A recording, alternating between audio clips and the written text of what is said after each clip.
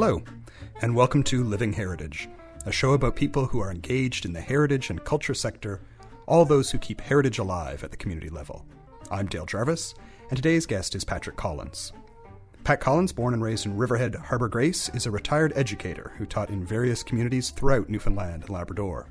He finished his teaching career in education as a curriculum program specialist, working in Avalon Peninsula school districts. He is also a writer of historical fiction and has published 5 literary works. Currently, Patrick teaches at the Canadian Training Institute in Bay Roberts. I want to talk to you, Pat, about where you got interested in history. Well, I did a minor in history at Memorial back in the early 70s and studied with people like Shan Ryan and did courses from Dr. Hiller and so on and so forth. And that got me started, and that was very much academic. And, of course, as I went back teaching, I taught in Labrador and Gander and Harbour Grace and in places like Heart's Desire and so on. During my time as an adult, and as I grew into adulthood, I took on a real great sense of an interest in local history. And that's when my love of history really began. And I then would begin talking to my parents who were still living back then and other aunts and uncles and stuff. And, of course, they were great storytellers. And I'd often wonder how much of the stories were true and how much weren't. And it got me really interested. So a lot of my writing, for example, the murder of the Garrett murders on the South Side, the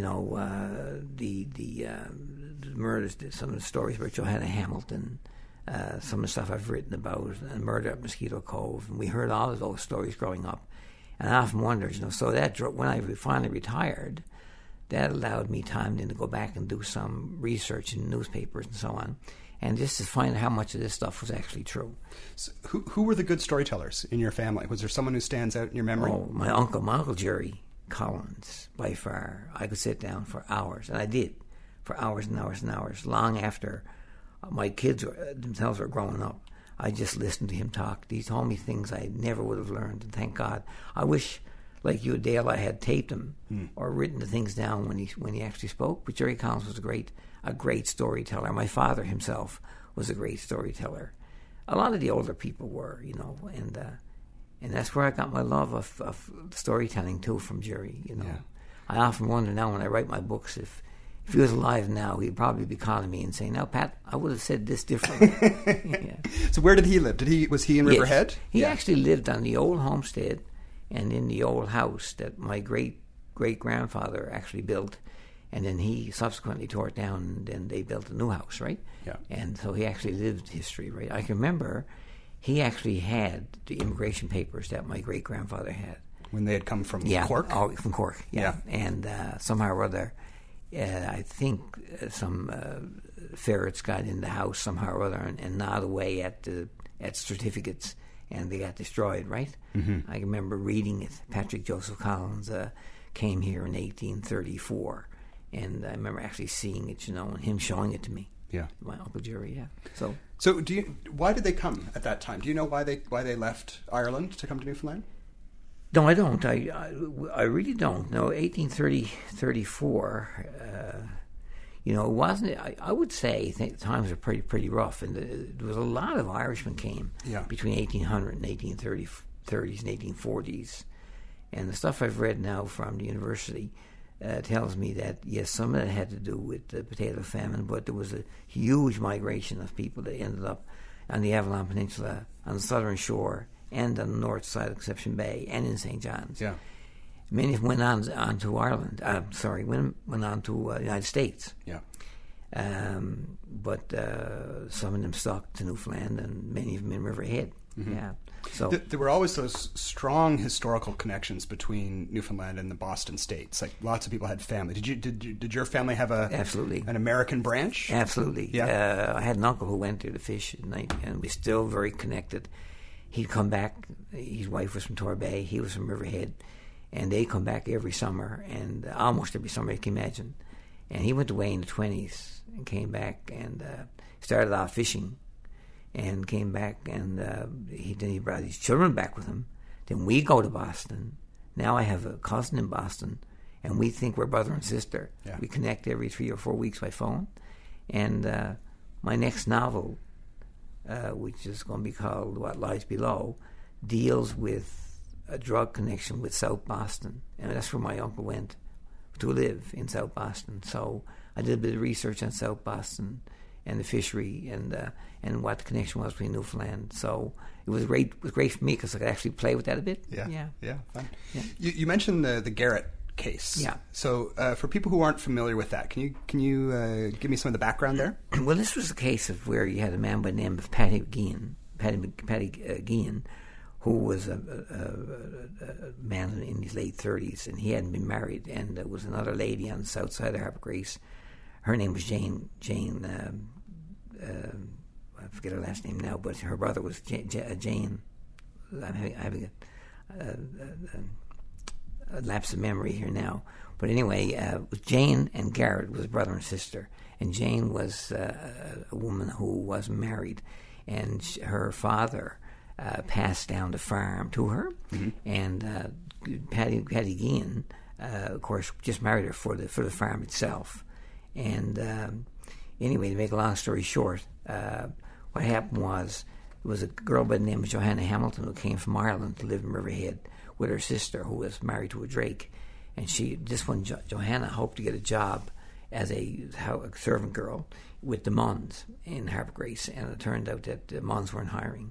So Paddy Gein was contacted by Osby, who worked for Munn, and he got her a job with Paddy Gein, which was the worst thing could have happened to Johanna Hamilton. So she actually, went to Labrador with Paddy Gein, and he was a planter, and he had rooms in Square Island, Labrador. And while in Square Island, they fell in love. She thought she was in love. She was 15. He was like late 30s. He was really taking advantage of her. And, of course, when they came back, they carried on this relationship just in the summertime while they were in Labrador. It was a seasonal thing, And, of course, in the 4th year, she got pregnant. And that made her just like 19 or something like that. And Jane discovered the pregnancy, and in a rage, then she, flew into Paddy. And Paddy was drunk at the time, and he... we found out later, either strangled her or shook her to death. But he tried to hide her body. So he convinced Joanna to help him. So he wrapped the wheels up with brim bags and rode the body in a cart up through Riverhead and put it in Gein's Pit, we called it, still there today. And he sat the body up, and the doctor, Dr. Allen, thought that she had died of a heart attack, because they let the body be found the next day by my great-grandfather, by the way, on Sullivan's side. Wow, yeah. And anyway, it turned out that, of course, he had to also kill Jane's brother. His name was Garrett. And in the process of killing him, burying him, Johanna had nothing to do with either one of the killings, but did help him to hide the body. So they buried the body in a pen, a pig pen type thing. But the animals dug the body up. It's kind of graphic. Dug him up. And, of course, the neighbors noticed the body and reported it to the police. And, of course, Paddy Gein was discovered. And they convicted both Paddy Gein and Johanna for the murders. So Johanna couldn't convince the court that she wasn't part of the murders. She admitted being part of hiding the bodies, but not been part of the murder. But she was still convicted to hang in St. John's. And, of course, on his deathbed, Bishop Howley, Father Howley at the time, heard about this, and he went to see Paddy Gein, and he went to see Pat, and Pat admitted in the confession that Johanna had nothing at all to do with the killings. And he had to go and convince the Supreme Court, that he had confessed that Johanna did not commit they were hanging an innocent woman. And the court wouldn't listen, so they had a stay of execution. But she had the child while she was in jail. And that book I wrote was about how the child grew up in foster care, not knowing that his father had been a murderer. And his mother, of course, what happened was Johanna was deported back to Ireland. We know that. We know the boat she went on, but I couldn't find out anything about where she was in Ireland. So that book does a lot about, there's a story about that. And so the title of the book is? It's called Belonging. belonging. Yeah.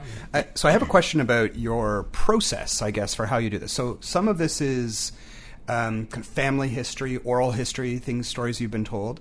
And then how do you take that information and turn it into a novel? Because I'm assuming you do supplemental research and... Yeah, absolutely. Yeah. That's a really good question. And I really didn't know how to do that. Like, I wanted to write, and I didn't know what the best way was. People want a good story, right? Mm-hmm. I think storytelling is wonderful, and I think people love a good story. And that's why I think just straight-up history is, for historians, is really interesting. But the question you ask is one that is dear to me, because what I've discovered is that I just can't write anymore about fiction. I just can't do fiction. I think a lot about fiction, and I would say that would make a great story. For some reason, I can't write about it. So I got to find something that really happened, and then I can wax a little bit. So once I go back, so what I do, Dale, to answer your question, I remember or find out about a particular event, and if it's of real interest to me, I'll do some research largely through papers, or coming in at the rooms and looking at the trials, or maybe at the AC Hunter or whatever. Do some interviews maybe, and then find out what really happened, and then sit down and say, now, how can I make this a whodunit? Or how can I make this into a story of interest? So then I'll say, well, let me just add on here, and let me just twist this a little bit. So in the case of Belonging, the child who was born in jail in Her Majesty's Penitentiary, I mean, what became of that child? That child actually existed and happened. That child actually went in foster care. I called a convent. They kept the child till he was 8. So what did I do with that book? So I have the child growing up, become priest, and trying to discover his heritage. And that's what Belonging becomes, because he's always wondering where he belongs. Yeah. And that's how that book came about. And so I fictionalized his life and tracing back his life, but I put in the real account of the Confessions from Father Howley, because the Confessions were absolutely became published. Paddy Gean's Confession actually became published. And so I actually work from there. Mm-hmm. So I really take the real story and then build on it. So you've led a couple lives. Like, you've done some different things. You worked in education, and you worked. You're working now as a writer. And you do a lot of volunteer work. I know, in the community. And we had a conversation a little while ago about railway history, because we were interested in the railway station in Harbour Grace. Right. And I didn't know that you had another life, I guess, working with the railway. So how did you get started on that? Well, I was a student back in 1973, and I applied with Canadian National to become a station operator, which is we receive train orders. So we have one track, single narrow gauge track, and when trains are on the same track coming towards each other, they hired people to say what train would go off on what siding, so the other train could pass by, and so on and so forth. And so I became an operator, and much like an air traffic controller, except you're dealing with trains. So I trained in Harbour Grace in the old railway station, and that's where I got a job with CN. I wrote a test on the old Ambrose Shea that was docked in St. John's, and J.L. Brazel was the chief train dispatcher, and there was 50 of us, and I was the 10th one to get hired. And he said, "Where do you want to work?" And I said, "I'd like to work in Corner Brook." And he said, "Well, I'm going to send you to Harbour Grace." So being from Riverhead, he must have known. So he sent me to Harbour Grace, and I trained with my first station agent was Harold Cashin, who was the last station agent in Harbour Grace. I didn't know back then that was the first station outside of St. John's to be built. That's the same building that's there now. Yeah. Because the first station that was there was in 1884. That's the first car that came down there of passengers, 1884. And the famous Jack Shannon Munn came there on the train, and John Munn, and the great Thomas Ridley, and all these people would have been on that train. Big Harbour Grace merchant names, yeah. Absolutely. So I worked with 3 years then with the station, moving around in the summertime as a student throughout Newfoundland, Whitburn. I worked in Doyle's on the west coast. I worked Corner Brook. And there was a time of change with the railway, because in 84, by the time 84 came, 73, 74, 75, those were the years when the railway began to become in demise, and the CN bus came on, and then they took the passenger train off the main line and left the freight on. So the train traffic got lowered and trains got lowered and so on and so forth. So even though I worked, thankfully had the opportunity to become a station operator right across the province as a young man at age 17, 18, 19. So you can imagine how intimidated I was when I went to work with these old station agents, right? Yeah. Yeah. But it was a great career for a young university student. My first check as a teacher was half what I made with the railway. Made me wonder, was I going in the right direction? So are there memories that stand out for you? With the railway? With the railway, yeah. Oh, yeah, absolutely. In fact, when I get together now with some of my other station people, I call them operators, people like Roy Morris and Wayne Cashin and Wayne McCarthy, these guys, all young students, we often talk about the railway and the great memories. How we used to get, the old trade agents used to get mad at us because we couldn't do things quickly enough, and being students, you were kind of lackadaisical, but these guys were right strict by the rules. And so I remember sitting down and adding up numbers, for example, doing the books at the end of the day, with the freight versus the bill of lading and how much money you took in. And the agents were so used to adding up numbers in their minds, in their head. They could go 46, 28, 32, 39, 46, 69, and do it in dollars, and do it in about 2 minutes. And you'd be there with one of those cash registers trying to get numbers in. And they say, what university or what college do you go to, my son? You'll never get through math that way, right? So those are great memories. And meeting those, and they always had great stories of railways. And they'd say, I remember, I'll tell you about this one now. And you're in the middle of something, and the agent will sit back and tell you a story about this particular train wreck or that particular train wreck or how somebody died, Yeah. But I can remember going to places and meeting agents for the first time, famous agents like Archie McIsaac on the West Coast, who was in Stephenville Crossing. He was synonymous with that station. Harold Cashin in Harbour Grace was, synonymous with Harbour Grace. Mr. Daw up in Whitburn, he was Mr. Railway in Whitburn. Whitburn was if you got in Whitburn, that was a major center. Bishops Falls is a major center. So, the places like that were really hubs of communication absolutely. And transport in those days. Yeah, right. Even in the 70s, that still would have been They were railway towns. Yeah, right? Whitburn was a railway town, and Bishops Falls and Clarenville, these yards were places where, where things really happened. Yeah. You had mentioned, and I didn't know this, that the main station in Harbour Grace is the one that's kind of up at the top of the hill. Yes. But that there had been at one point a Riverhead station? Yes. Yeah, the Riverhead station, yeah. Since we last spoke, and I've done a little bit of research on that, and the last station agent there was a man by the name of Norm Dorn. And it was a station there, and I'm sort of thinking it closed maybe in the early 50s. And also, Dale, just down from there was a trestle and a dam built on a river called Pinsbrook River, or Doyle's River. People refer to it differently. But it was a dam built there so the trains could actually refill their engines with water. And there was a flume there that they used from the dam to fill up the engines, all the steam engines. And that's gone now. Any remnants of it aren't there.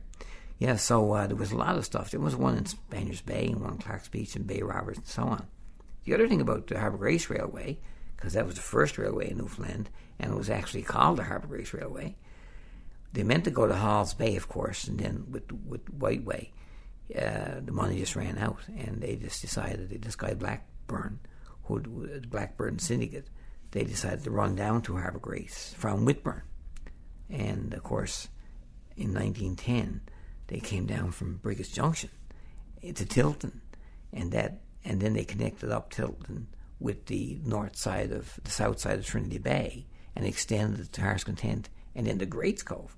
So back in the early 1900s, it was a fairly extensive. So the Harbour Grace Railway was an independent company, incorporated and so on, and it never joined up with Newfoundland Railway until the mid-1915 or something like that. And it was actually a money maker, because most of the population was on the Avalon Peninsula. And of course, then it went out to Placentia at the same time. But there was a lot of resistance to the railway, yeah. But the stories that I can say about the railway, I mean... You had a story about falling asleep. Oh, well... I was hoping you wouldn't bring that up. It's a good story. I want to hear it again. I'm sure there's guys out there who went to work with me that are saying that, Pat, you should mention that because it's too embarrassing. But it is true. But I was... These station agents, these dispatchers in St. John's were very strict, because you had life and death in your hands. So when you got an order to say that, train engine 904 heading west and train engine 907 heading east, take this order for 904 heading west, take this order for 904 heading east, drop into such and such siding. So I had 2 orders on my. I was in Doyles. Doyles was a little small community that's in the Codray Valley. They had a fire, and the agent was situated. The actual railway was situated in a railway car that was about 4 feet from the track, and so the semaphore reached across the track like it would in other stations. And my first night in Doyles, it was raining heavy, and my first shift, and there was a guy on, a dispatcher in St. John's, I won't mention his name, but everybody was kind of scared of him because he'd fire you on the spot. If you ever thought that you were in any way lax at all, he'd fire you or suspend you. So everybody's kind of scared of him, So here we were, like 18 years old, and I was there, and I was saying, no, I've got to really stay awake late now, and I had night shift. And I had 2 orders, one for a train going east, one for going west. And I had them pinned up on my board, and I had to stop the train with the semaphore, had it out. And I said, I got to stay awake. And I had partied all that day in Corner Brook and all the day before. But I had to stay awake, but I didn't. So I fell asleep. And, of course, work trains are allowed to go through the semaphore because they have a direct connection with the dispatcher. They know exactly where the other trains were. They know exactly what stations, what sidings to go off on. So it was a work train out in the Codray going back and forth. And I didn't know this. So I had these orders on my board. And if the train goes through and don't stop, then there's a life in my hands. I got to stop that train somehow. So I dozed off. And about 3 o'clock, I heard nothing but this racket going right through. And as I said, we had our own dedicated phone lines at the time. And I stepped on the pedal, which gave you access to the dispatcher. I guess he's rang. And everybody on the line could hear that there was a situation happening in Doyles. And I said, emergency, Mayday here in Doyles. Mayday, there's a problem. And he came on and he said, yes, go ahead, Collins, go ahead. Right, really angry. Like I said, what just went by? He said, Collins, go back to sleep, for Christ's sake. He said, what do you think? It was a 747? It was a train, a work train. And, of course, the whole island just laughed, and I kept getting these messages about how I got to learn to stay awake during work time. Yeah, true story, yeah. Those are the kinds of things that happen. Of course, that still traveled around. Yeah. But there were cases where guys did fall asleep. Not me, but I won't mention his name, but one of my friends fell asleep, and the train went through. He had an order. He didn't stop the train. And he had to get out and hitchhike down Trans-Canada to go to the nearest crossing and use a flashlight to stop the train because there was another train maybe 50 miles away yet, but he had to stop the train, make it back up, and go to the siding. So there are cases where, not very many, and he did get suspended for that. He actually admitted it because the conductor had to report him, right, and the engineer had to report him. So, it's a very serious job. Were there stories of wrecks or derailments that you remember? Not in my time. I never saw any. I've heard stories of those having happened before, but not in my time. But I do remember one night I was on, and when the brakemen were being trained, because they had students on as brakemen as well, and when they were backing up a train on a siding, I don't know if you remember, Dale, but at the end of the track, on a siding, there were 2 loops where the train rail, where the cars fit in. So that was the stop, that was the brake.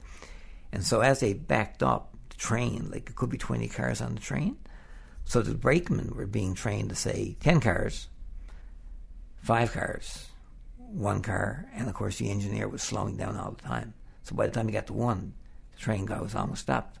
Well, this poor student hadn't judged it properly, and I remember listening one night in Whitburn, I heard this kid saying, 20 cars, 15 5, 4, 3, 2, 1, and I heard a big racket, and the train went right over the edge of the track. And of course, that student got fired. But I remember us again. That was a situation where all across the island we were laughing at that poor guy. But anyway, he just hadn't adjusted properly. Yeah, Brakeman. You had a little story about having a drink one night. Oh yeah, well we had a drink one night I was coming on shift, and I can't say the name of the individual, but it was in a particular junction, and it was where a branch came down, and it was on the West Coast actually. So people out there listening, all rail workers know. And one guy who was noted for his drinking, and so I came into work about 12 o'clock, and it was my first night on shift, and he said, welcome, Pat. He said, we don't do much here during the nighttime. He said, there's not much traffic on the go tonight, so he said, I'm going off now. He said, so I have a couple of drinks before I goes home, right? He said, oh, women don't let me drink at home, so he said, I keep my stuff here. So I said, really? I said, yeah. So we went out in the shed, and he tore the top off the bottle and unscrewed the cork on it, and he poured himself up a big rum and a drop of water, and he said, you have one now. I said, no, I'm not going to drink. I said, I got to stay awake. I said, I don't drink on the job. Well, he said, I'm finished. So he said, sit down here on this box here. We'll have a drink. I said, all right, good enough. I said, well, so we both sat down in this box, and I had my coffee, and he had his drink, and he said, I might as well have another one now. And he laid the bottle back down on this box, and I said, where's this heading to? And he said, well, that's going up the coast now. He said, tomorrow. He said, poor girl. I said, what are you talking about? He said, she passed away. He said, yesterday. He said, I'm still waiting. She said, to get up for the hearse to come down and get her. Here we were sitting on this box. And I remember having to work that day, having sat on that box. And that agent was a fine man. He wasn't drinking on the job. He had finished. And I never drank. We're coming towards the end of our time here. I'm curious about what's your next project? What's your next? What are you working on now? I'm doing a book now on what's called. I called it "What Lies Below." It's about a submarine base that was in Harbour Grace. It was one submarine that was based there. It was in Class L-27, British submarine, and it was used for training between Halifax and Harbour Grace. And this is about a fellow from England who actually came here. From London, and he was a telegraph operator, and he was trained to, of course, send messages from the submarine.